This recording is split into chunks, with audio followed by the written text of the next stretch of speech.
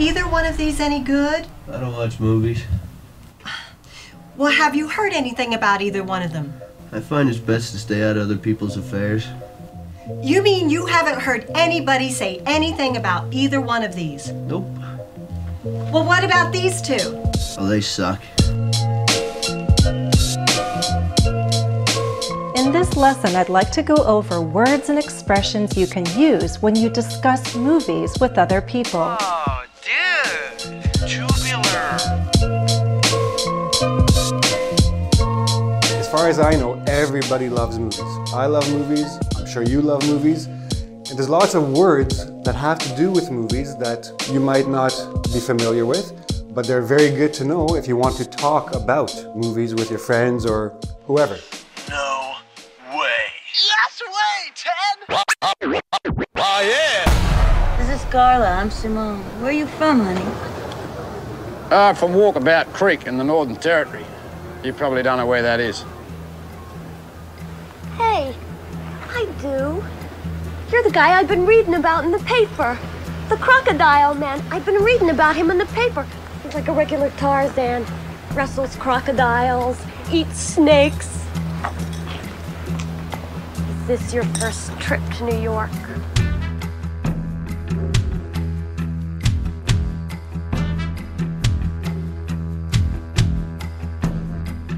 He wasn't trying to eat me on the spot. He just wanted to grab a hold of me and take me down for a death roll. A death roll? Yeah. Yeah, see, a croc will grab you, take you down to the bottom of the water, and roll you over and over and over until you stop kicking. Then he'll take you away to his meat safe somewhere. Rock ledge, log, down under the water, jam you under it, tenderise you a bit.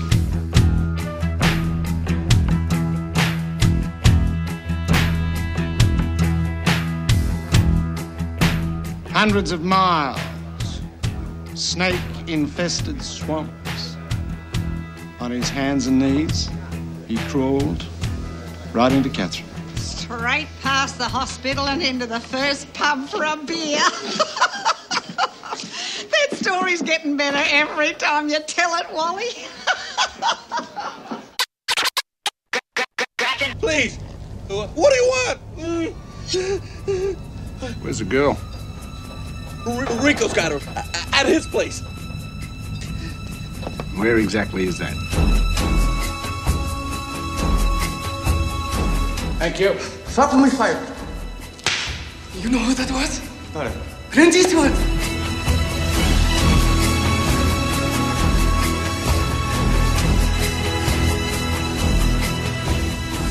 Nobody knows nothing. Not even the feds. Somebody knows. Double the price. The girl's gotta die. But no one touches Dundee. He's for me.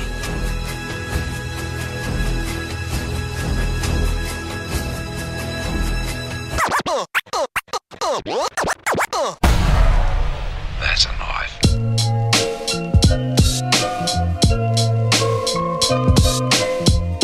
In the beginning, it was not like that. My first 10 videos were pretty drab. You go further back in our catalog, you can see the evolution, you know. I'll be 100% honest with you. I had to start from scratch, really, man. I learned from nothing. I was using my buddy's Adobe account for a long time. I wasn't paying for anything, and sometimes I would get booted out because he'd be on it. And it was one of those things that the only way that I started developing any skills was just to start doing it and going through it. For the longest time, I had that point where I was like, I just don't know if I'm ready. But luckily, I was blessed with a little bit of the no fear as far as I don't give a shit.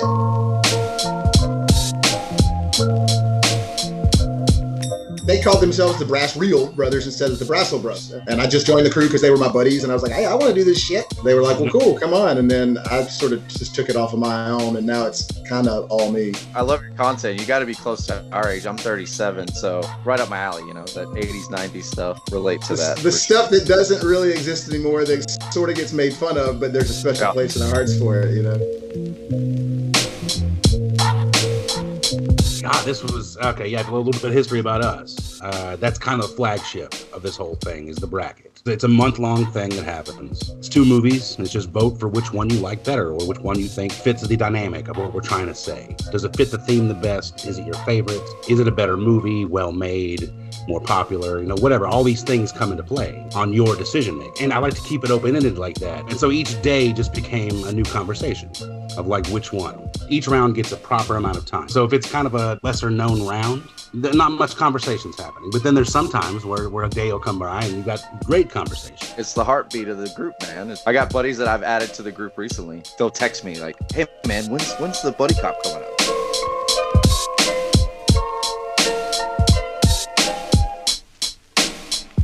A little bit of dead air and we're good to go. All right, here we go. Hello, everyone, and welcome to Spittin' the Real Shit, the only weekly movie podcast made exclusively by, for, and about the online Facebook group, The Real Shit. You are catching us on a very special day because this is our 40th episode ever, and we are doubling down to celebrate this milestone with a nostalgic 80s franchise double feature, the 1986 Paul Hogan flagship film, Crocodile Dundee, and the 1988 sequel, Crocodile Dundee 2. We discussed the production, story, meaning, and legacy, as well as a hearty round of 80s trivia.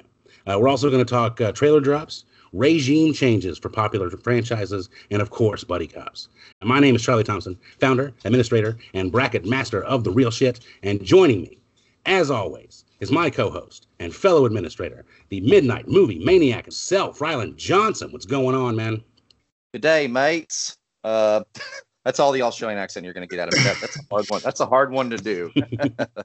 And Ryland and I are so excited to be sitting down with another fellow content creator, Real Shit member, and face of the Brassfield Brothers YouTube channel, Bobby Williams. Nice to have you with us, man. How are you, sir? Hey, man, I'm fantastic. Thank you guys for having me. This is awesome. I'm stoked. So you started making posts of your videos from YouTube, and we watched it, and we thought it was great, man. And we wanted to have you on the show, just kind of get your opinion about movies, who you are, what you like. We're just so happy to have you on, man, for sure.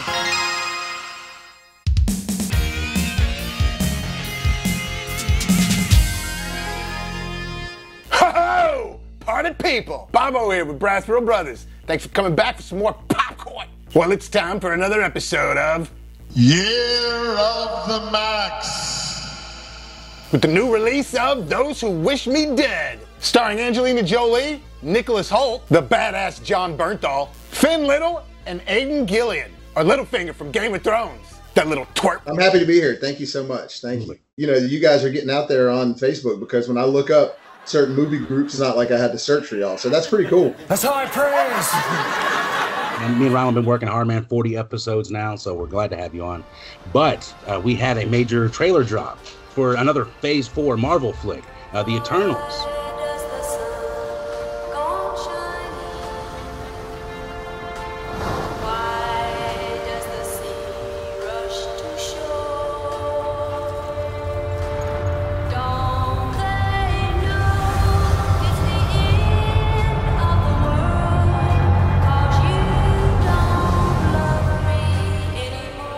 Beautiful, isn't it?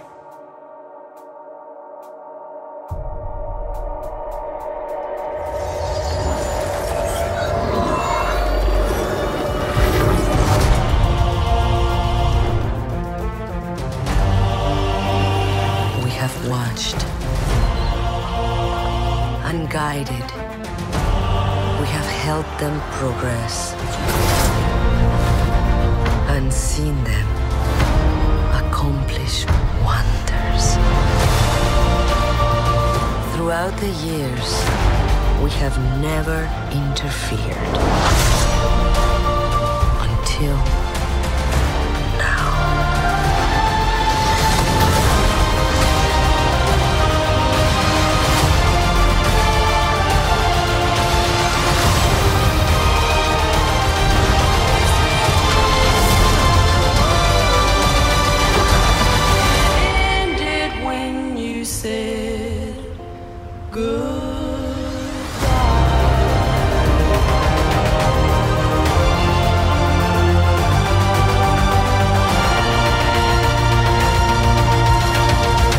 Thank you for this. Oh, you're welcome. So now that Captain Rogers and Iron Man are both gone, who do you think's gonna lead the Avengers? I could lead them.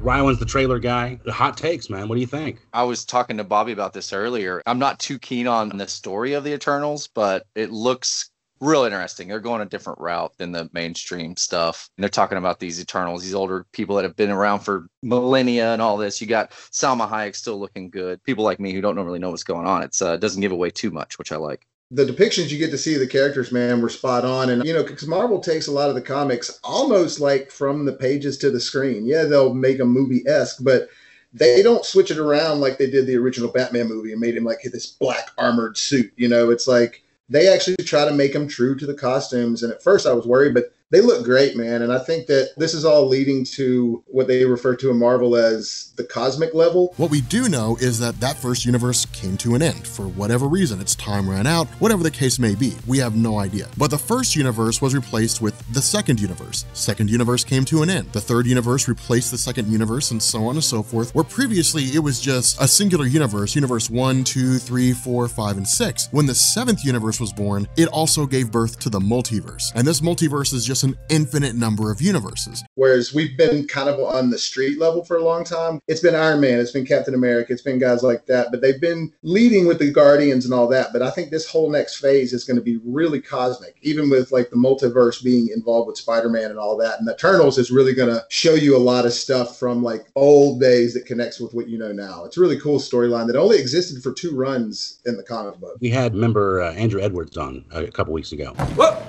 He was a tried and true comic book fan. Are you cut from the same cloth? My last full-on, like, avidly collecting every Wednesday, going to the comic shop and get my stuff was when Civil War was a huge thing. That and House of M. I'm 10 years back as far as knowing about current stuff, sure. But up until about 10 years ago, I collected since I could remember. So thumbs up on the Marvel Cinematic Universe?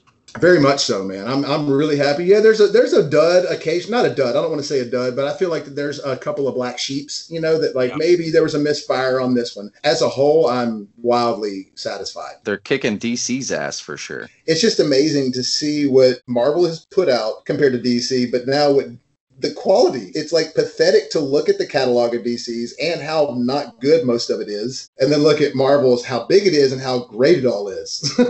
So this is a movie group. We are very movie-centric. You can't avoid the fact about WandaVision and Loki and Falcon and the Winter Soldier. These are television shows. Do you think the future of Marvel is in the television format? I don't. I think that it's part of it. They're doing 2 things, in my opinion. I think what they did for WandaVision, Falcon, and Bucky is that we knew those characters and we had seen them in a lot of movies, but we had never had any true origin development for them to truly love them like we loved Cap, Thor, Tony, all those guys. And I think now, Wanda, I know her. When something big happens with them and to them in the movies, you can care now. That's a good point, man. I totally agree. If they keep doing stuff like that, then I don't think they have to worry about burning out. The goal is to have 3 Spider-Man trilogies. So one while he's a teenager, one while he's like a teacher and kind of up and coming, and then one where he actually puts Parker Industries into place. Who are you? All right, people, let's do this one last time. My name is Peter B. Parker. I was bitten by a radioactive spider, and for the last 22 years, I thought I was the one and only Spider-Man. Rylan, what did I tell you back in 2012, man? It's a fucking virus, man. It's just going to infect everything. Our next talking point that brings it up, I mean, Amazon just bought out MGM, so we got to talk about that. As a movie fan, MGM is sacred, man. I mean, that's Metro Goldwyn Mayer, man.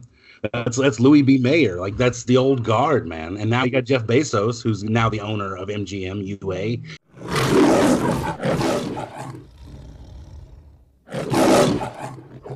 United Artists also. Charlie Chaplin, Frank Capra, those people made United Artists. Now that's white. Now it's just Amazon Studios.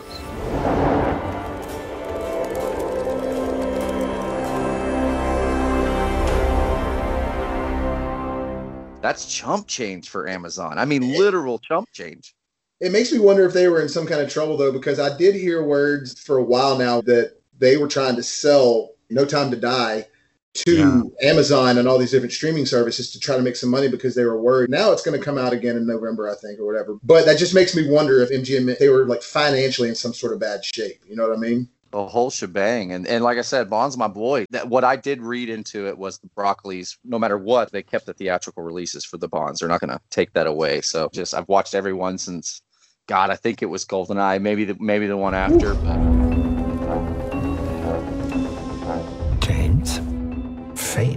draws us back together. Now your enemy is my enemy. Every one of them is like a bigger and better spectacle they do, especially the opening scene, you know. Yeah. Do you think they're going to do, since Amazon's buying it, can you see them doing Bond TV shows? Oh my God. Oh my God. It's a fucking virus. It's a fucking virus. I'm not even going to front, man. I know nothing about James Bond. But besides all that, guys, we also have bracket news, guys. This is airing the day the first round of the bracket starts, and it's the Buddy Cop bracket. You are an 80s fanatic, I've seen on your content, Bobby. What are your thoughts on the Buddy Cop genre in general? Love it, man. I'm all about it. Now, are we talking about all Buddy Cops? So, like, Buddy Cop comedies, Buddy Cop actions, Buddy Cop action comedy? We're exploring the possibilities. Oh, I'm all about it. Charlie, we got to ask him the golden question, which is 7 a Buddy Cop movie? Well, let me tell you, people don't want a champion. They want to eat cheeseburgers, play the lotto, and watch television. Hey, how did you get like this? I want to know.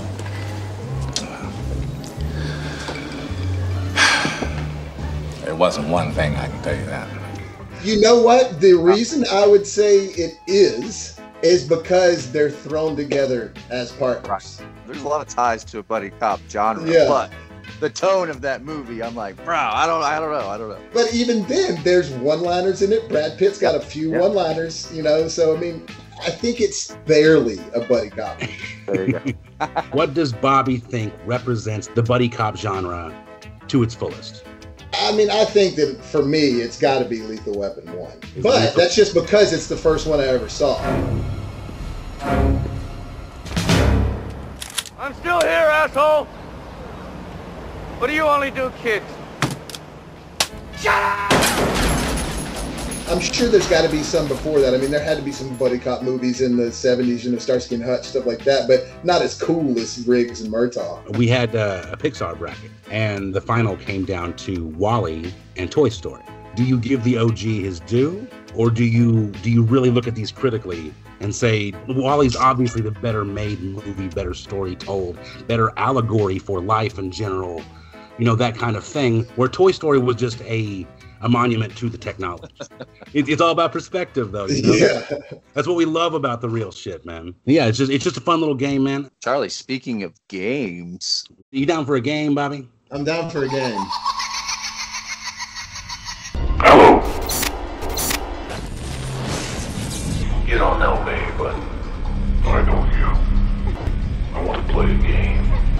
This week we're doing trivia, which is a very rare instance on this show. We're not big posturers, like nerd flexing, you know, stuff like that. And so we have this little game. It's easy. It's just simple. Just trying to guess the year of the popular 80s film. Are you ready, fellas? Ready. Whoa. Bobby, as our guest, I would love to hear your 4 movies that you've selected. We buzzing, Charlie, or what are we doing for our... I'll say ding. What are you going to say, Ryland? I'll say dong. Yeah. All right, let's do it. Bobby. All right, so I'm going with one of my favorite classics of all time that started a whole new genre of slashers, Nightmare on Elm Street, the original. Ding. I heard ding first. That would be 1984. Beautiful.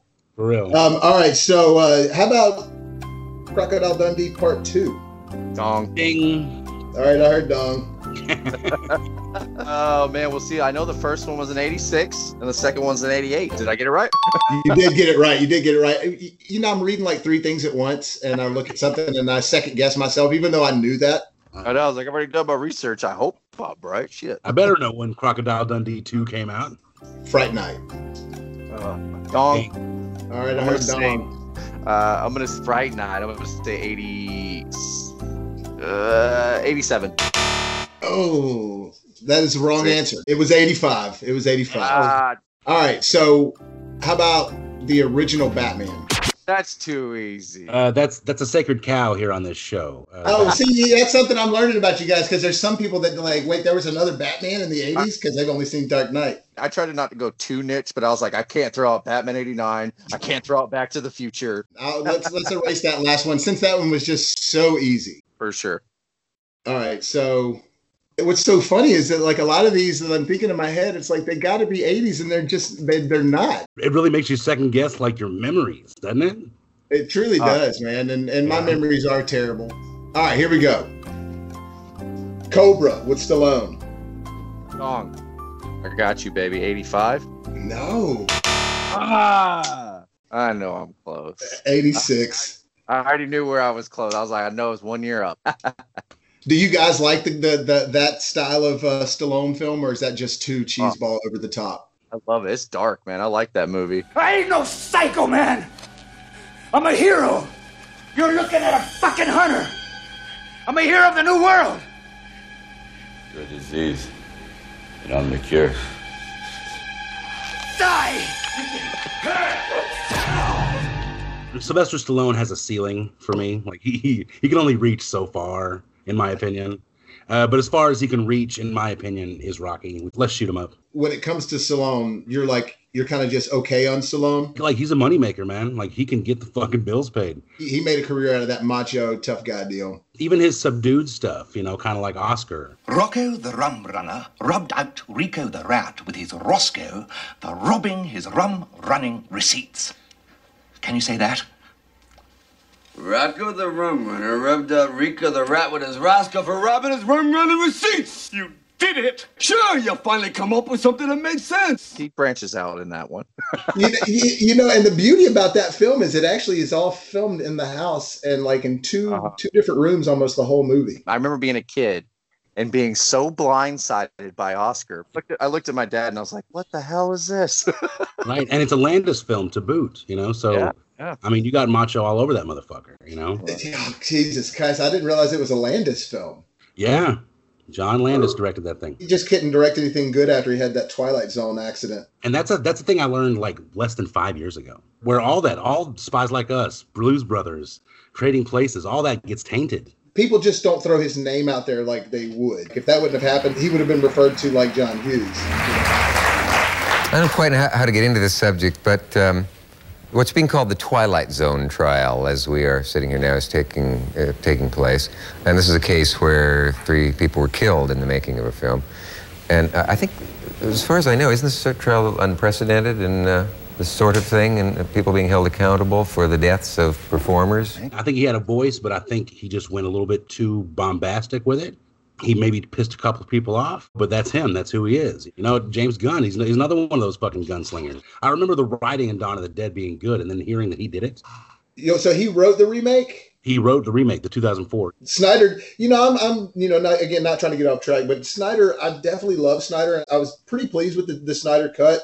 I do think there are some parts where it could have still been tightened up. Overall, I was pleased with it, but I am worried that he's starting to make his movies too long. I think that's the way of the epic Marvel film or DC film. Now, I think those are going to be the standards in a few years. Endgame, that worked for being that long, 3 hours long or whatever, because it was a culmination. It was the end game. Avengers! Assemble. At some point, I think you lose the cadence when you start going too long. Certain things need to be, when we talk about the movie here that we're going to be talking about, I think that one of the things that works for it is the pace and the length. And I'm not saying that I need movies to be short, because I want movies to be long. But I think Justice League Snyder Cut probably could have been better at 3:15, 3:20. The Aquaman scene where the girls are singing, it's I didn't need to watch them sing for a minute. Things like that, I think that could have kept that flow better. But I mean, again, this is all opinion. I don't need movies to be long just to be long, and I don't need them to be short just to be short. I need them to be what they need to be. You know what I mean? Yeah. Same way of thinking. Ryland, let's do this. Trivia. All right. Who's going to be Dong? Bobby will be Dong. I'll be Dong. I'm all about Dong, dude. Yeah. I'm going to stick with our current or upcoming bracket, and I'm going to go Buddy Cop. Lethal Weapon 2, gentlemen. Ding. Oh. 1989. Ding, ding, ding, ding, ding, ding. I remember that one just because Batman, and that was the same year. That was the softball, guys. It's going to get harder from here, all right? I'm going to go with Tron, Jeff Bridges, young Jeff Bridges. Dong. No, I don't know. Yeah, go ahead. I'm going 80. 80 on the dot.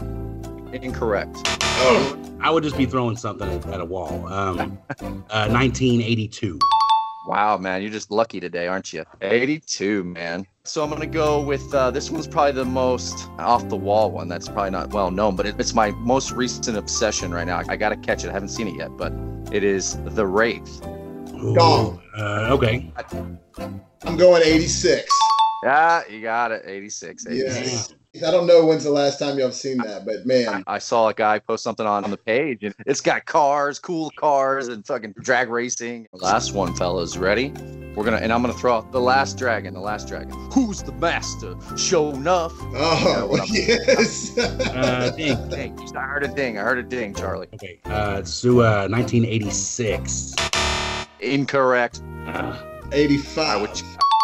Nailed it. Man, I watched that one, I want to say, less than 2 years ago. The first time I ever saw it. I was like, what a kabuki little movie this thing is. Yeah. It was one of my childhood favorites. Being such a huge martial artist fan, I was just catching everything I could. And that one was definitely out there. But, you know, it had Bruce Leroy, baby. I mean, what a great character. Leroy!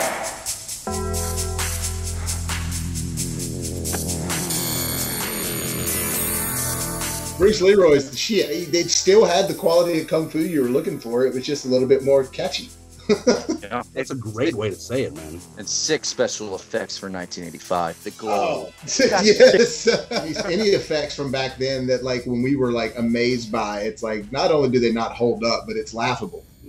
All right, Charles, what do you got? I'm going to take over your ding. You can stay dong there, Bobby. Thank you. I was worried that somebody was going to take my dong. I'm going to go with Chevy Chase, Fletch. Oh, I love Fletch, but I can't remember. I'd be guessing. I'll guess and say 83. Incorrect. Bobby? It feels like 83, so I'm gonna go 84. Incorrect. It was 85. Next up is Risky Business, early Tom Cruise. Oh. Dong. I'm going, because I'm trying to think, Top Gun and Risky Business and all that was all like right at the same time. So I'm saying 84. So close. 83. But man, being 1 year off, not fucking bad, dude. Like, for real. Like, do not beat yourself up at all. It's time to play, guys. Roadhouse. Oh, Dong. Dong. Why are you trying to steal his Dong? I'm going 87. Incorrect. Ryland. Yeah, I'm gonna be so mad at myself if I get this wrong, but it's 89, isn't it?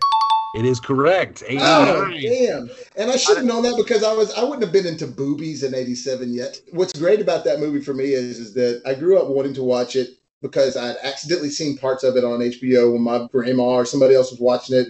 And it's like, oh, there's boobies. And then from then on out, it was like a quest. Like in my head, it was like Roadhouse is the movie with boobies. And then after watching it and being kind of over the boobies after a little while, then I was like, oh, wait a minute. This guy Dalton's awesome. Sorry, we're closed. Well, then what are all these people doing here? Drinking and having a good time. Well, that's why we're here. You're too stupid to have a good time. And then it became like one of my favorite movies, and Patrick Swayze, you know, God rest his soul, he's a badass in that. Splash. What year did Splash come out? Dang.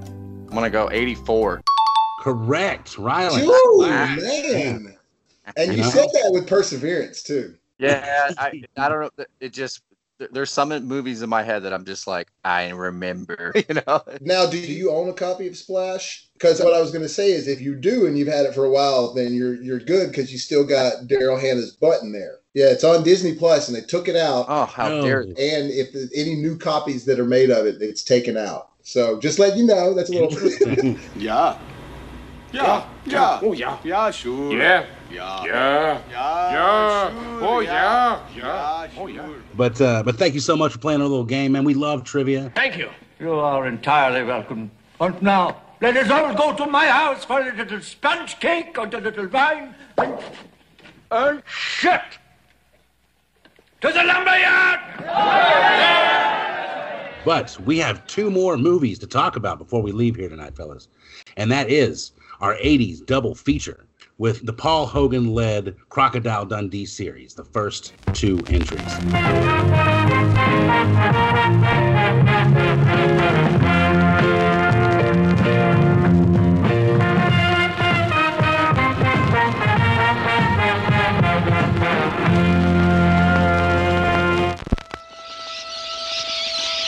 He was raised in the land down under, where a man thinks on his feet, speaks with his fists, and lives by his wits.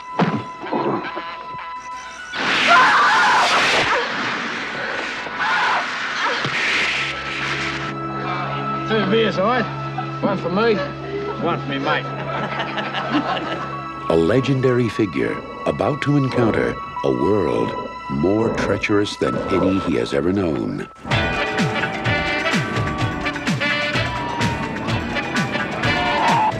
G'day. Dick Dundee from Australia. How are you? I'm fine. How are you? Just came in town for a couple of days. Probably see you around. Bye. Is this your first trip to New York? First trip anywhere. Well, we might just have to give you one for free. Yeah. One what? How are you finding New York? Bit of a lunatic or something. That's why I love it, because I fit right in. G'day. Hello. Sorry. G'day. Look. My face! Stop it! Stop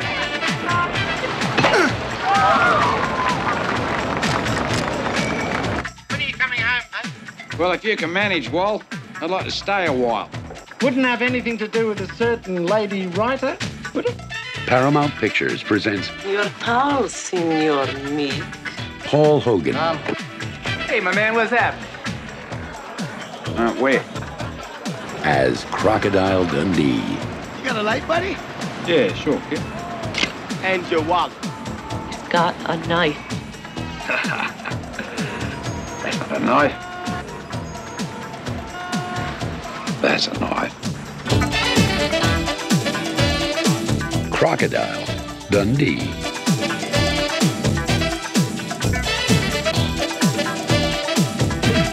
Our theme here on the show, Bobby, is that we let the guest pick the movie. And so we are curious as to what prompted you to want to watch Crocodile Dundee again. Love 80s. 80s is just, to me, partly because that was when I was a kid, so many great memories, I'm sure. But to me, there's just something, and I think a lot of people can agree about it, about the music and cinema from that time that was just like no other. And he said, I come from a land down on love.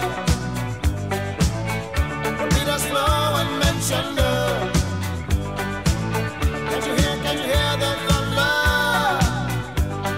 You better run, you better take cover.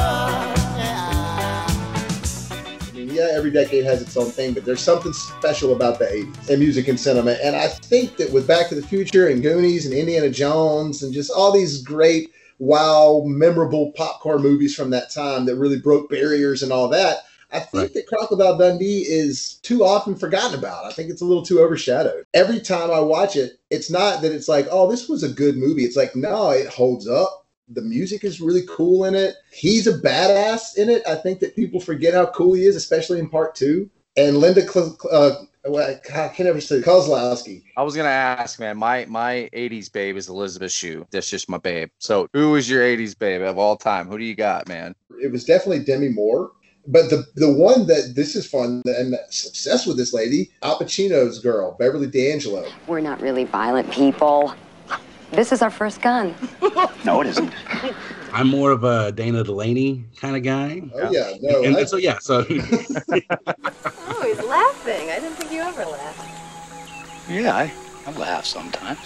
Yes, but how often? Are you happy? Am I happy? Well, I don't know. Happy as the next man, I guess. I don't laugh all day long like an idiot, if that's what you mean.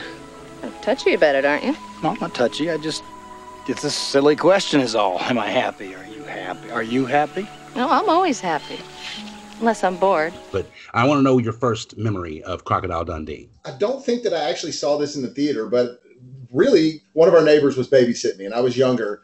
And I remember multiple times, and I don't know if it was just being aired on HBO or something that she had. And I think maybe I just kept seeing part 2 over there. I saw part 2 before I saw part 1. There was just something about it. Something, I don't know if it was because I was having to stay this lady and like, oh, I get to watch this movie at least. And maybe I just gained a love for the movie at the time. But then as I watched it over time, I loved it more. But as a kid, like I saw this before I saw Indiana Jones.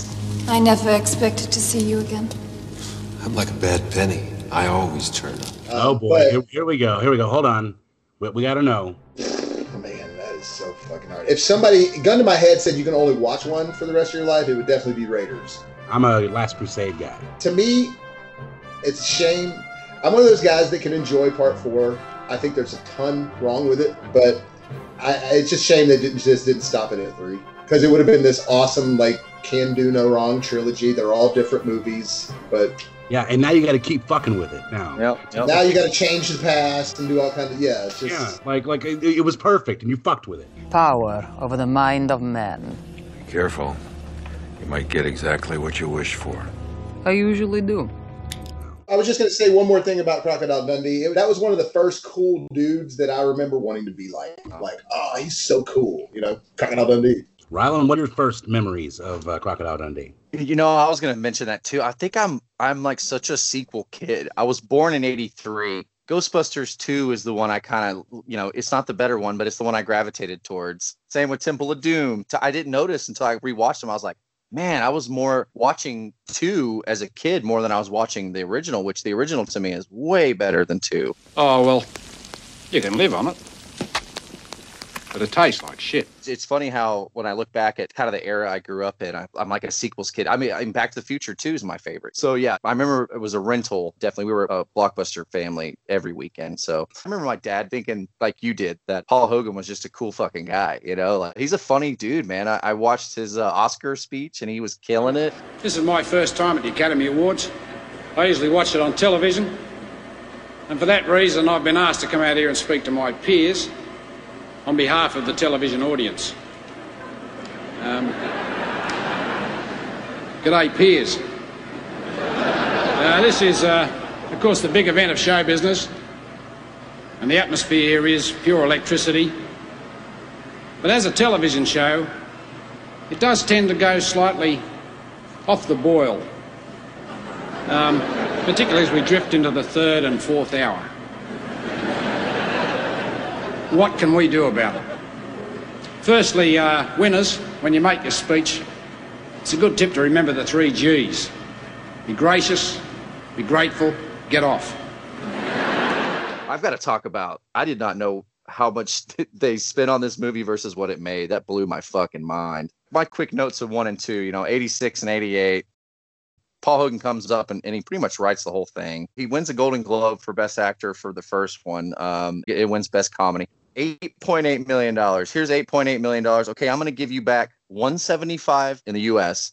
and then $328 million worldwide. Jesus Christ. A lot of times studios will sort of collaborate and decide, let's go forward with something. But I think that this was one of those ones that crept its way in. And what's crazy is Top Gun eked it out just a little bit. So it was second highest next to Top Gun that year. 8.8 million in Hollywood and getting back 300 million. That's just unheard of, man. 2 comes along 2 years later, and it definitely looks like a normal 80s sequel, or like bigger, better, let's throw some jugs in there, all sorts of craziness. And it was 14 million budget, and then it makes 109 domestic, and then it's 239 million worldwide. So this thing is a $500 million franchise. That's fucking insane.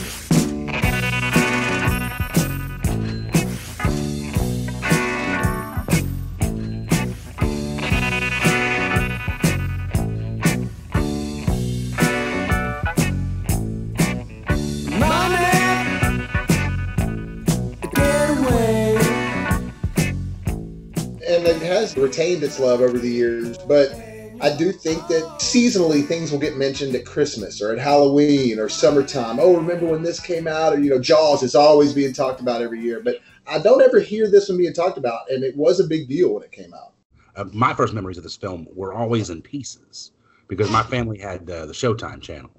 And so it was just movies, just nonstop. It was just broadcasting movies. And so I would always click on the TV and I would always catch it on the transition from Australia to New York, and always see the I Love Lucy TV scene. Those memories were the things that I always remembered. But I watched Crocodile Dundee too. I've never seen this film. I've only seen the first Crocodile Dundee. I guess I was just kind of like, yeah, that was a fun little story, and just kind of moved on. And then they made a sequel and I was like, do I really want to see more of that guy? Just a second.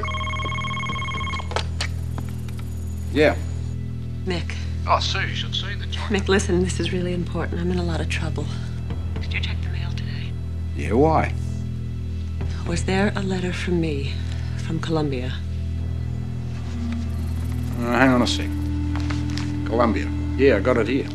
I think that's what a lot of people thought about the second movie, not knowing how different of a film it was going to be than the first one. But I think that Crocodile Dundee 2 matches Hogan's spirit more. I just rewatched both of them today, so I'm just fresh. Growing up as a kid, like I said, I watched 2 more often. But man, 1 has just got that magical, he's just such a laid back, charming, loving character, and that love story as well. We'll get into why 1 and 2 are different a little later, but I just think the first one captured that mystique and that appeal to Paul Hogan, and it just took off. And it's a great story, a classic fish out of water story, of course. Let's start with the opening of Crocodile Dundee. Cold open, which is different. Sue, I'm not complaining about your work. I have your latest piece right here in front of me, and it's terrific. It's great. It's just that you were due back here yesterday. Yeah, but Richard, there's one more story I just have to do. There's always one more story. No, but would you listen to this? Last month, this guy in the Northern Territory was attacked by a crocodile. The thing bit his leg right off, left him there to die 100 miles from nowhere. A week later, he crawls out of the bush, gets patched up, and disappears. No interviews, no pictures, nothing. So? I tracked him down. But there's no Paul Hogan yet. It's just kind of hearsay as to who he is. Creating this lore about this character, that it's like the opening song to a concert. You're waiting for the singer to pop out at that moment for the first time, and that's kind of how they're building this character up. Generals gathered in their masses, just like witches at black masses. Evil minds that plot destruction, sorcerer of death's construction. I wrote a quick note. I was like, dude, her apartment's sick. Opening scene, I'm like, damn, she's doing pretty well as a journalist. And so the story is very easy to absorb. That's what I like about the film. This is the person you're about to see, and then you see the person. You see the boyfriend, you see these characters come into play. She puts it on Front Street. She wants to go see this guy out in this outback. You see these articles in the paper, this mythology of this guy. And then we finally get to Australia. You meet Walter. Yeah, Wally. Wally. Yeah, and so he's kind of like the C-3PO of Crocodile Dundee. Yeah, for sure. Oh, I took the liberty of booking you into our hotel. I trust that's in order? Sounds just fine. There's just one other thing. You did say that you were prepared to pay the $2,500? Absolutely. You don't know if you believe everything he says, but he is a good guy. And dude, he's a good hype man, too. Then we see Crocodile Dundee for the first time walk into the bar. The idea is to feel the way that she was feeling when you first see him. You're just like, holy shit, this is not what I was expecting, but he might be even cooler. I wrote, who's more tan, him or George Hamilton? Michael J. Crocodile Dundee.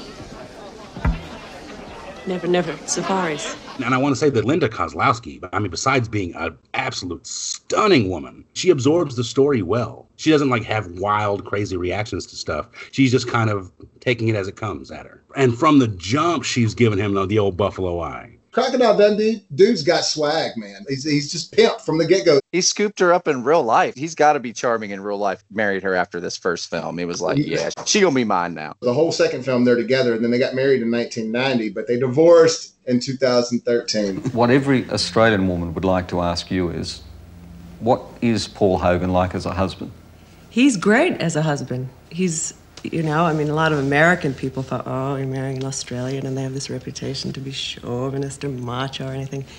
And he's great. You don't know as an audience member yet if this guy is some badass or if he is just sleazeball, just trying to look good, walking around with stuffed alligators. You don't know quite yet.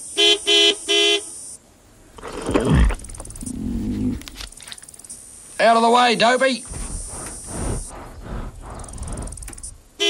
They get out of the vehicle and they just start going on a walkabout. And the first thing they see are the poachers, them in their Jeeps just shooting at the kangaroos. And so then we get the Paul Hogan gag, I guess it is, where I guess he hollows out a kangaroo and puts a gun in it, shoots at them, thinking that they're shooting at the kangaroo, which is a huge Paul Hogan move, I've noticed. The old switcheroo. He does the switcheroo, and he does it again in the second one. Hey, Trevor, get the spotlight over here, mate. Hey? The spotlight! Don't you see where you're aiming? Shut up! Not on me, you silly bugger, on the bushes. Hey, look at this big cheeky bugger. Hey, got a gun! So then we get to the famous, I realized I was hitting puberty whenever I saw this scene where the next morning she goes out on her own. She has a little canteen around her neck. She's wearing a little shawl around her waist. She needs to refill her canteen. And so she's getting in the water, but she takes off her little waist shawl. She's wearing this onesie, fellas, that is insane. And you really soak it in. Like, they really focus on her for a good 5-6 seconds.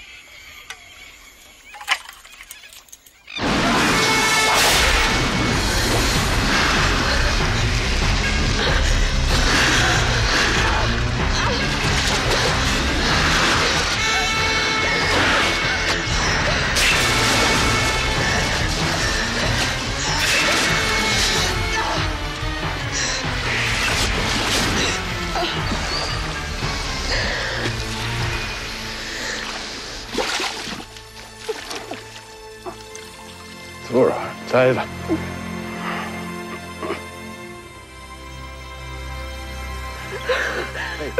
Hey. I gotcha. Out of nowhere, this giant crocodile comes out. I think that works well because if you're a dude, you're like looking at the ass and you're into it, and then you just get so caught off guard. Again, with the switcheroo, the old rope-a-dope, you know? A great cinematic trope, and he does it well. It just adds more to the mystique of this guy and how he's a hero. It's during this time she has this revelation. She wants to take him to New York. And, you know, it's funny to see that juxtaposition. Not only is he supposed to be out of his element, but you as the audience member see just how out of his element he is, and they do a really good job at portraying that, I think. He's talking to everybody, trying to be cordial with New Yorkers that are all pissy. G'day. Mick Dundee from Australia. How are you? I'm fine. How are you? I think we're only on good. With this guy. This guy in town for a couple of days. Probably see you around. Bye. The second that you get into New York space, it's that fish out of water story, and each beat just seems so natural for him, at least. The way he would approach people, the way he would just try to conversate, break that personal space that people don't usually do in New York. You know, they kind of keep to themselves. And I definitely think that the movie has like a little underlying message and tone to just try to say, hey, sometimes stop and smell the roses. Well, what do you think? Oh, it's a bit rough, but I'll manage. Hey, how many of us staying here? Oh, just you. I've got my own apartment downtown. That's the biggest takeaway I got from these films. It's not all just go, go, go. You really have to soak it in. You really have to enjoy it. But then we get to see the boyfriend of Sue at the time. I mean, he's one of those guys that looks like Judge Reinhold or something, you know? But yeah, he's playing that everyman, that Judge Reinhold. You're right. He likes music. And you know what? Maybe one day he'll be a big star. And you ask him to come back here and give out prizes and stuff, and maybe he just won't because the way you dumped on him. He kind of sees what's going on, this natural magnetism that's happening between these two. And he's getting a little shitty. And then Crocodile Dundee gets a little shitty back. You know, like the hero making that jab and still being justified in it. But, I mean, he was so cool about it in the restaurant. He's like, see what she's having over there? Literal jab. But he's not being the appealing guy. He's being Crocodile Dundee. That's what he would do in that situation. And so they drop him off in the cab, and this is when Crocodile Dundee really starts to get going, in my opinion, where he's kind of on his own. He's a night on the town. He asks the cabbie who's dropping him off if he wants to go to a bar. They go to this bar, and it's such mid-'80s New York, and I love it. You can't recreate that in set design.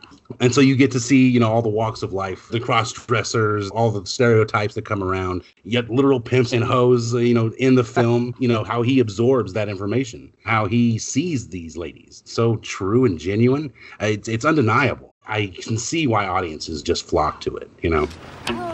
We working tonight or we socializing? Hey, pal.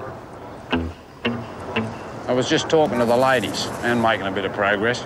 Are you gonna talk all night, my man, or you gonna screw one of them?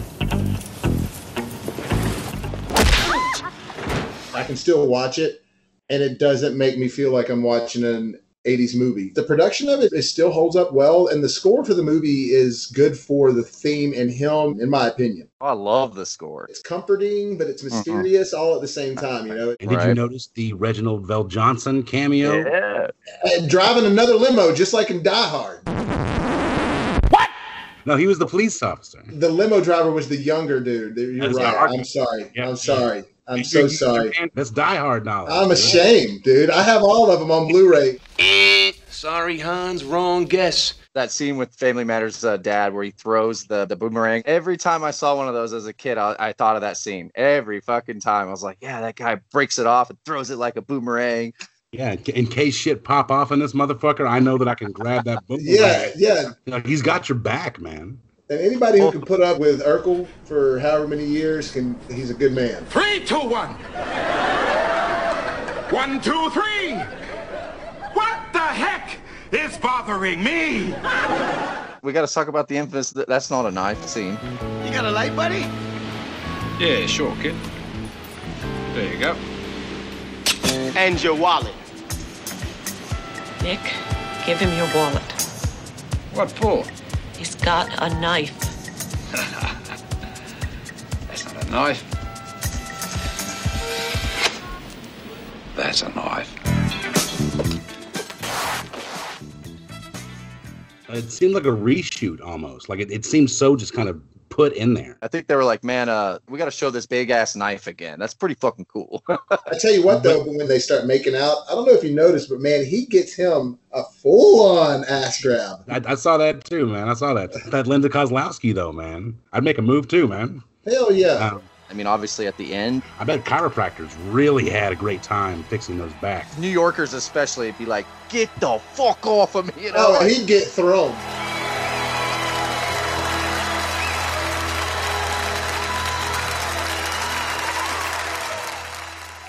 That's a good point, but I always looked at it from a point of major ego from Paul Hogan. Yeah. Like, he has the power to captivate an entire city. The cop, anybody that comes in contact with him, they feel like they're his best friend. When he was in the bar, he was just telling stories and everybody was crowded around. He was like giving handshakes to everybody that like him. You know, people trust him. So it's basically a Sandler film. Yeah, he's Mr. Deeds. Didn't feel that. Isn't that awesome? Go ahead. Nothing. Yeah, I know you're starting to like it, aren't you? Chop that wood. Yeah, that's it. Ow! You're sick! You're sick! Why would you do that to me? I'm just kidding you, pal. And so that was Crocodile Dundee, guys. We usually do a star rating here, Bobby. If you're going to give this a rating out of 10 stars, what would you give Crocodile Dundee? I'm that guy that has been known to be overly accepting movies. I'm not critical enough, but I like to be straight up. And I don't find a lot wrong with this movie. So for me, it's a 10. I couldn't pick anything apart from it that just maybe, oh, that's the bad part of this movie. Oh, that doesn't work. Like, everything works for me. It is kind of classic. Ryland, what do you think about Crocodile Dundee? Looking back at, like I said, the numbers it did, the budget, like that blew me away.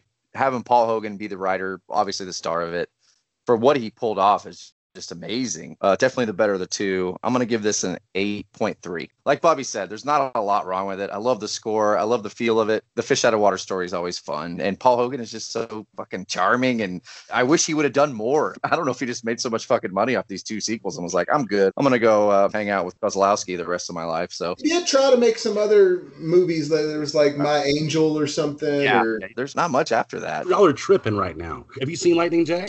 Paul Hogan's back as Lightning Jack. I just know I'm good. Real good. And he's teaching his new partner everything he knows about gunplay. Get out, Ben! Horseplay. And foreplay. Paul Hogan, Cuba Gooding Jr. Lightning Jack. Rated PG-13. Dude, like I said, I'm a Showtime kid. That thing aired on Showtime all the time.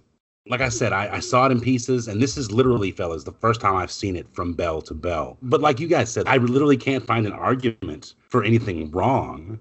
The cinematography was great, but it does have that hokey spirit. For all of its great pop culture stuff, I can't give it that great of a score based on the critical thinking. So I'm going to go with a 6.7 on Crocodile Dundee.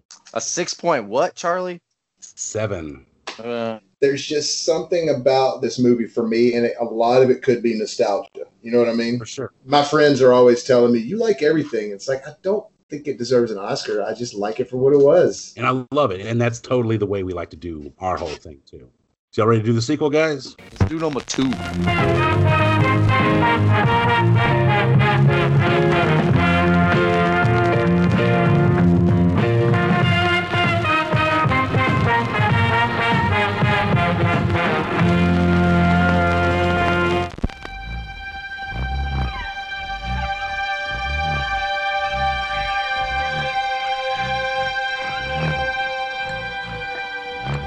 world's favorite adventurer is back for more. Mick! Yeah? You're back! Yeah? You're back! Yes, Bob. I missed you. I know. The drinks are on the house. More action. More excitement. Don't try to stop me. Oh, stop you. I just want to get past. I'm about to throw myself off this building. Would you mind getting a move on? I'm on my lunch break. More fun.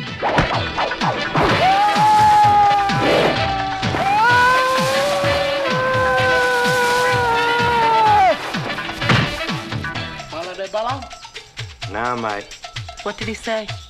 He wants to know if we're allowed to eat these men. And more of everything. What's he like in bed? I don't know. He still sleeps on the floor. Paul Hogan is Michael J. Crocodile Dundee. Hey, Sarge. I might have known it would be you. It's this New York fish, Sarge. They won't take a bite. Crocodile Dundee 2.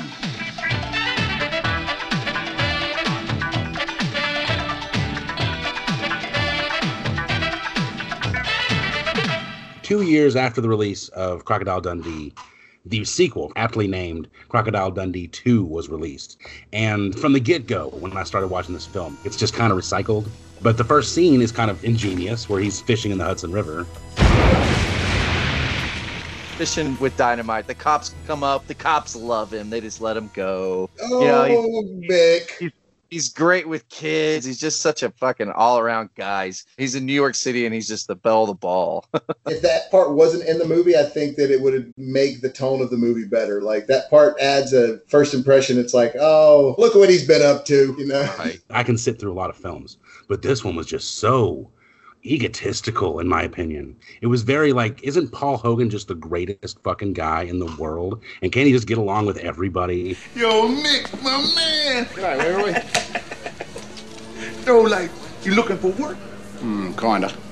Well, then look no further. Like, I can get you into something sweet. Right. Let me just grab some cigarettes, then we'll talk some business. Okay. And I understand that's a cynical view, but at the same time, it has to be addressed, you know? It's just like when you're at work, you got that person that's just so happy all the time, and at some point you just want to be like, will you shut the fuck up? Sure. You know? But you can't have cynicism watching Crocodile Dundee. Hey, what about this one? My fellow Americans, let me make one thing perfectly clear. That's funny, Ralph. Who is it? It's Nixon. You know, Tricky Dicky. Nah, I don't know. Does he live around here?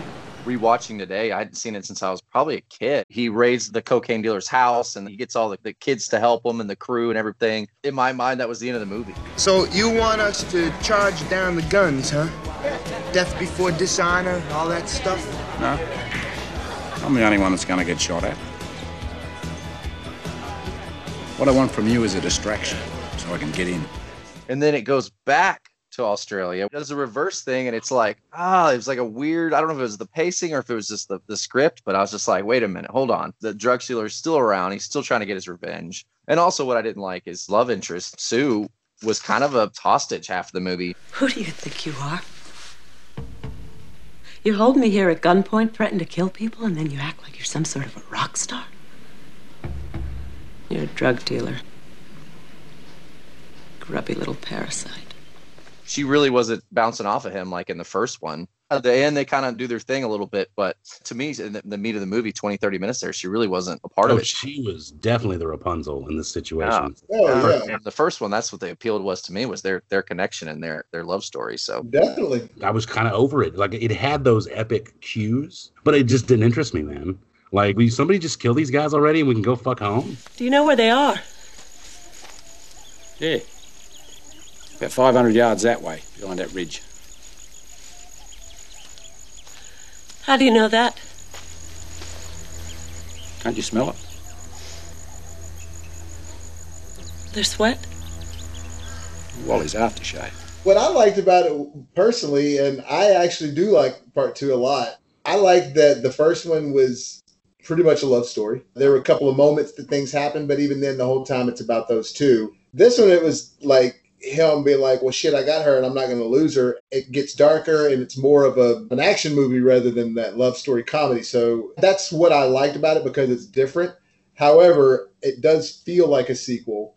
There's a lot of the same moments that are just regurgitated in the second one. Now that's a knife. There's just so many things that are just, oh, they did this in the last one, so let's do it again in this one, but we'll flip it. Once he finds out that she's been taken hostage, that like he doesn't really smile for the rest of the movie until he gets her back. And I like that. He gets real like serious. Yeah. And for me, that's like, oh yeah, crack.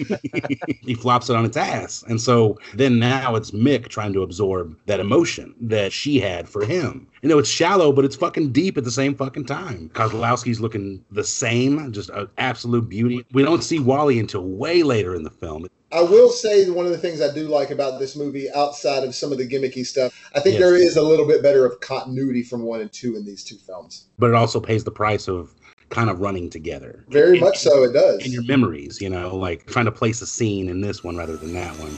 Vic, when I go back, why don't you come with me? What for? Well, make a great wrap to the story. You in New York City? For the longest time, I thought the first one was in New York and the second one was in Australia.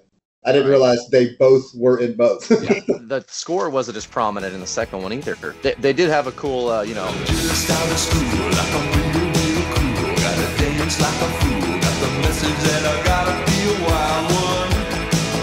Ooh, yeah, I'm a wild one. That song, you know, I did notice the score took a little bit of a backseat, which I hated. I was like, oh man, but I swear I watched this one more as a kid. He goes Liam Neeson there for a little while, taken and you know, he's got the guy hanging off the roof with the rope, and then he slides down the building and breaks through the window. Windows, like a badass. I do think that the first one is better as far as a film, what you get out of it, the way you feel by the end of it. But I do like the fact that we see more action from him in the second one. It really is just a true cat and mouse game. Mick knows the land, but they don't, and so it's another fish out of water, you know, kind of situation. What the hell is that?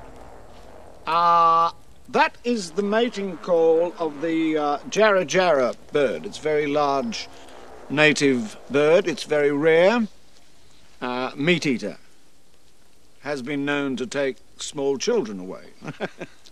But don't worry, it won't come near the fire. I was going to talk about the cameos. I'm pretty good at this, so bear with me. Luis Guzman. Waiting. The goat! And Boogie Nights and all them. He's one of the henchmen. Okay, so let me tell you about this little game we play. I assume Monty went over the basic idea with you, right? You okay with that? What are you, some kind of a fucking sick, demented pervert, huh? The subway tour guide, get this, is Susie Sussman from Curb Your Enthusiasm. You want to explain yourself? Would you like to tell me what I need to explain? Well, I just got off the phone with Jane Kleinberg, and she told me she saw you in a car with another woman. Well, do you know who that woman is? No, I do not. She is a realtor. Yeah. And I am looking for houses. Yeah, when she's like yelling on the subway. Right. That's Susie Sussman. The guy who kind of assimilates into the gang that's wearing a tuxedo, that's Colin Quinn of Saturday Night Live fame. Oh, wow. What's his name? Jimmy James from News Radio. Milton, yeah. I love him as an actor. I think he's fantastic. I don't care if they lay me off either, because I told Bill that if they move my desk one more time, then I'm quitting. I'm going to quit. He's so good. There is a few in there, though. One of my favorite character actors of all time is Charles S. Dutton. I love anything he does. The Rock TV show, loved it when I was a kid. Rudy and Alien 3. Like, anytime I see him, I'm like, that's Charles S. Dutton. You're 5 feet nothing, 100 and nothing, and you got hardly a speck of athletic ability. And you hung in with the best college football team in the land for 2 years. And you're also gonna walk out of here with a degree from the University of Notre Dame. In this lifetime, you don't have to prove nothing to nobody except yourself. What are we rating it, man? What are you giving this one, man? What do you got? Part 2? I'm definitely going to go 8.5 for me on part 2. Don't feel bad about your ratings. My favorite Mission Impossible is number 2, so I get a bunch of shit for that. Then we are like-minded dudes. John Woo for life, baby. What? Did we just become best friends? Yup.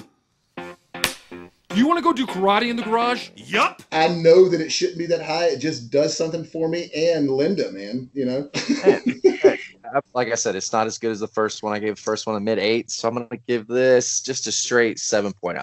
If you took out how good the first one was, if this was a standalone, it'd be pretty good. It would be crazy. He's definitely riding the coattails of the first one. And it shows I think, 6-year-old Rylan probably liked this one more because it had more action and shit in it. I think that's probably why I gravitated towards it more as a kid. But now looking back, watching them back to back, 1 kicks its ass, but 2 is still a good, solid installment. So what do you think, Charles? This one just didn't hit for me, man. I was just getting bored. It's the same ticks over and over again, and I've seen this. If I had the time, from release to release, it probably would have been better. But as a double feature, You watch them back to back, one is significantly better. You should be comfortable. Everything's here. There's a TV if you get bored. Oh, television. Yeah, I saw that Darky Johnson's place years ago.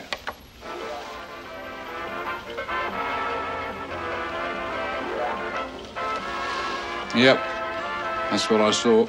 And so I'm gonna give this like a 5.8, man. I got bored. I probably will never watch it again. It's such an easy movie to absorb. You can really just kind of come in and out. Oh, that's that part where you see her ass. Oh, that's that part where, whatever. It's kind of like Terminator 2. You're just gonna enjoy from where it's at.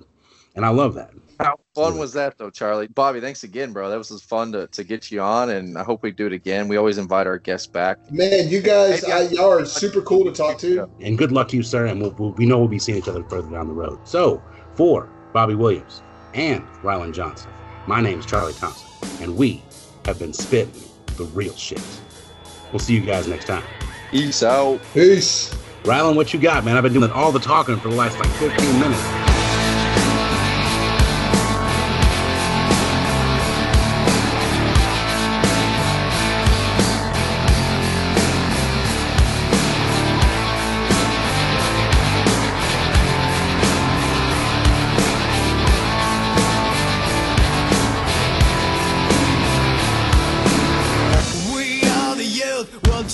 Fascism away. We are the youth, apologize for another day. We are the youth, and politicians are so sure. We are the youth, and we are knocking on death's door. Never knew we were living in a world with a mind that could be so sure.